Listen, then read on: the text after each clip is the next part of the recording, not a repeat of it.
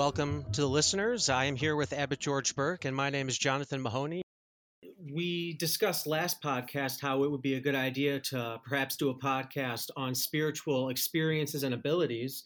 So, I guess my first question for you would be, what do you think the new or beginner yogi should know about spiritual experience and abilities? Oh, wow, that's tough.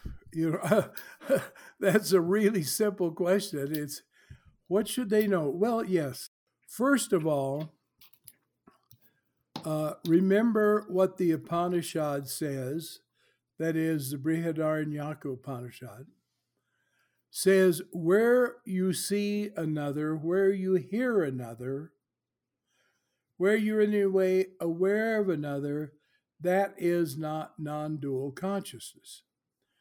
So there are people, they have experiences, they may be real, they have dreams, they have interesting things happen to them, they may see visions and so on, and they can unfortunately think it means that they've attained a very high state, when in reality it's still just more movies of the mind from the relative plane. Now, that doesn't mean they're utterly valueless, because it may be an indication that you're moving into a subtler level of being, that your consciousness is going up.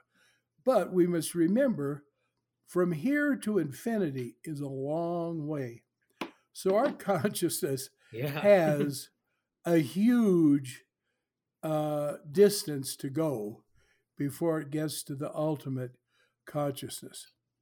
So a person has to be very careful about these things. Unfortunately, certain worthless yoga practices produce experiences. They produce a kind of result. Some of them even open up the psychic abilities of the person. But that has nothing to do with God. Mm-hmm. That has nothing to do with their own divine self. It's just they used to wander in the very objective material realm of samsara, of the worlds of coming and going. And now they're getting into a little subtler form of the same thing. So you can be, fascinated with that, but you're really in the same level you were before the thing happened to you. Okay. The ego doesn't like this. The ego likes to say, oh, I've gone very, very high. In fact, I was thinking just this morning that people don't realize that the distance from the finite to the infinite is itself infinite.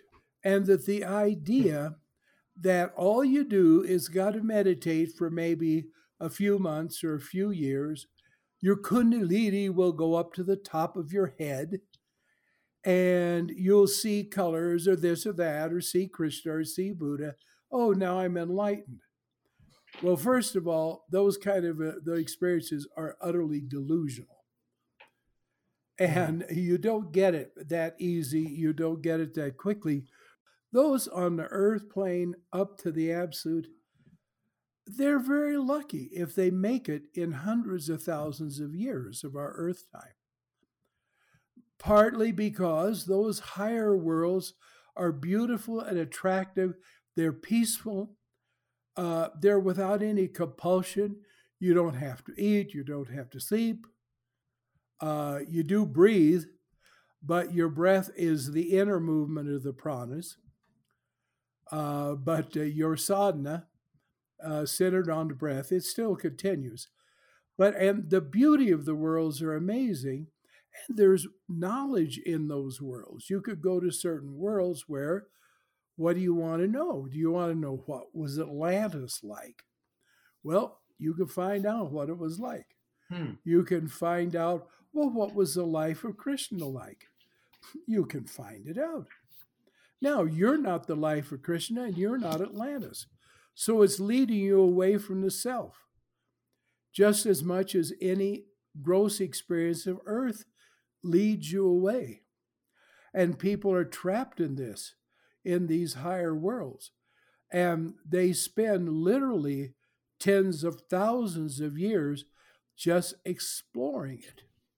And this is why previously we talked about what's it called, the Mahapralaya. Oh, yes. That in a creation, there are certain cycles of the lower worlds, though they last for untold numbers of years. I don't get along with numbers, so I can't remember the figures. For just creation to last, be withdrawn, and last, be withdrawn. These are the lower worlds. Um, the higher worlds don't do that over and over again. They last for incredible amount of time. But because of the very fact that it's sort of what they call uh, an attack from the right hand. In other words, the attacks to the left hand are obviously negative. So you could say, oh, well, I must turn away from that. But Mm-hmm. those from the right hand, there is no evil there. There's just what appears to be, well, knowledge and, again, beauty and wonder, et cetera, et cetera. And so you fall for it. And therefore, those worlds eventually all dissolve so that they'll push you to realize, I've got to get out of here, and I've Okay. got to go up, you know. Yeah. I don't want to go unconscious for maybe a couple of billion years and then come back, and here I am right where I started from. So it's meant to unsettle it. I mean, the Indian scriptures say this, that these very highly developed beings, that when they feel this is going to happen, or they're aware that the lower worlds are dissolving, then it stimulates them to quit wandering and looking around Mm-hmm. and start getting within and trying to evolve as much as they can before it finally all fades away. So it's kind of the same as like someone getting into religion in their elder years, I guess, just on a grander scale. Yes, yes. Like you passed most of your life, didn't pay any attention, now you do. So this is very important because you understand we're talking about no one could even calculate because we're individual. But I would think it'll take us a good, certainly some millions of years, and I expect back tens or hundreds of millions of years to get there because we want to be like Little Red Riding Hood, all right? Little Red Riding Hood went into the forest, and there were wildflowers in the forest, and so she dawdled around in the forest, picking the flowers, thinking, I'll take these to my grandmother. And then, as she was dawdling, here came the wolf, and she started talking to the wolf. And the wolf, finding out what her intentions were, her goal, then went ahead and went to grandma's house. And well, you remember the story. And then is Mm-hmm. waiting there. And ultimately, Little Red Riding Hood gets swallowed up. And then the woodsman has to come and cut the wolf open, and out she and grandma come.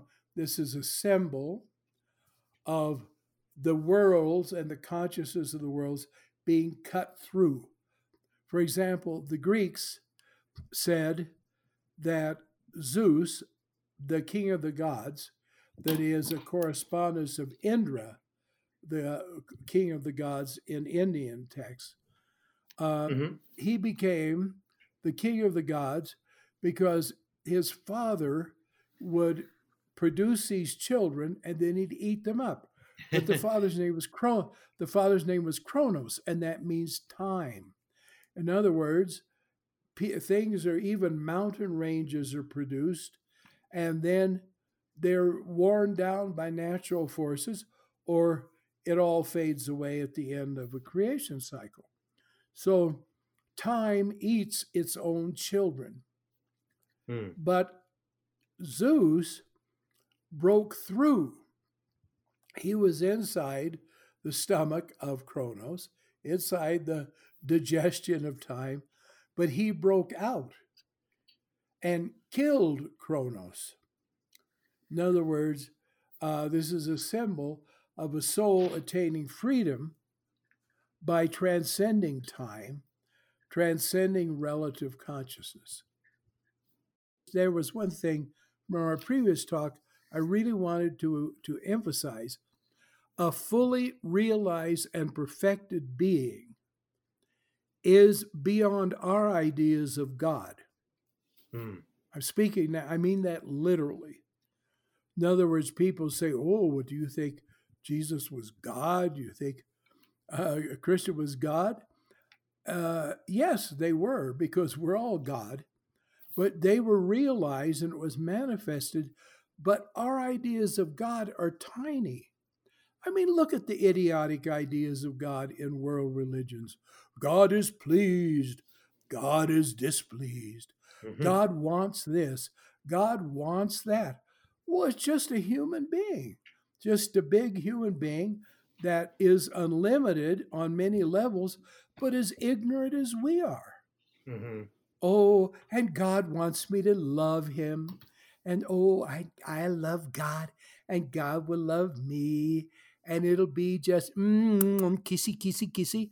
What kind of stupidity is this? You understand? And they say, oh, the mother God. Oh, God is mother.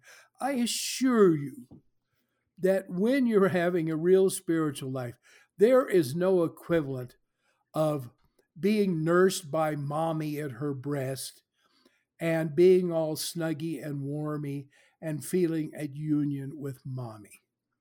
That is behind you in infancy. You don't want to Hmm. resort to that nonsense. Now, God is love. There's a difference between being loving and being loved. And again, there is a love of God, but it is love of the divine consciousness, which is our own essential being. Mm. I'll never forget how happy I was when I was 3 or 4 years old, and it was the winter time, and I was outside fiddling around in the snow, and the sun was beginning to set, and so the lights were on in our house, and there I could see my father and my mother, who, by the way, were incredibly loving people, loving parents. In fact, I've rarely seen any parents that were like my parents, my father and mother both. But suddenly I knew they're not my mother. That's not my mother. That's not my father. God is my mother and father. And I can't tell you the great happiness I felt. Like I didn't not love them anymore. I didn't disregard them, but I realized, oh, that compared to the infinite God, my real mother and father, oh, they were just like leaves blowing in the wind, you know? And it's wonderful. It's wonderful. There was a great saint in Russia around the time of the uh, communist revolution. And when he was a little boy, I think he was 8 years old, he just went out to play. And he went out and played in the barn. I have no idea what he did in playing. But then suddenly, when he walked out and he looked up at the sky, he saw this supernatural light pervading everywhere. And what his experience was has never been told. But he stood there just transfixed in this. And of course, obviously, spiritual consciousness began to intensely wake up in him. Mm. And so he went into the house, and to his mother's surprise, maybe chagrin, he started dancing around her and singing over and over, I don't belong to you. I don't belong to you. I don't belong to you. Mm. Now, it wasn't that he rejected his mother and her love, and in fact, his need for a mother, but he realized this is just a little bit, but I belong to someone so much greater, so much more. And our problem is that our minds are so small, our aspiration is so small. Somebody who thinks that if they feel vibration down in the coccyx region and all of a sudden feel like a rocket goes off and shoots up to the top of their head and they think they're enlightened, what an experience like that is trash in the light of what is real, true self realization. And people come up with the most unbelievably trivial things that happen to them, and they say, I'm enlightened. Listen next to part 2 of this 4-part podcast about what the beginner yogi should know about spiritual experience.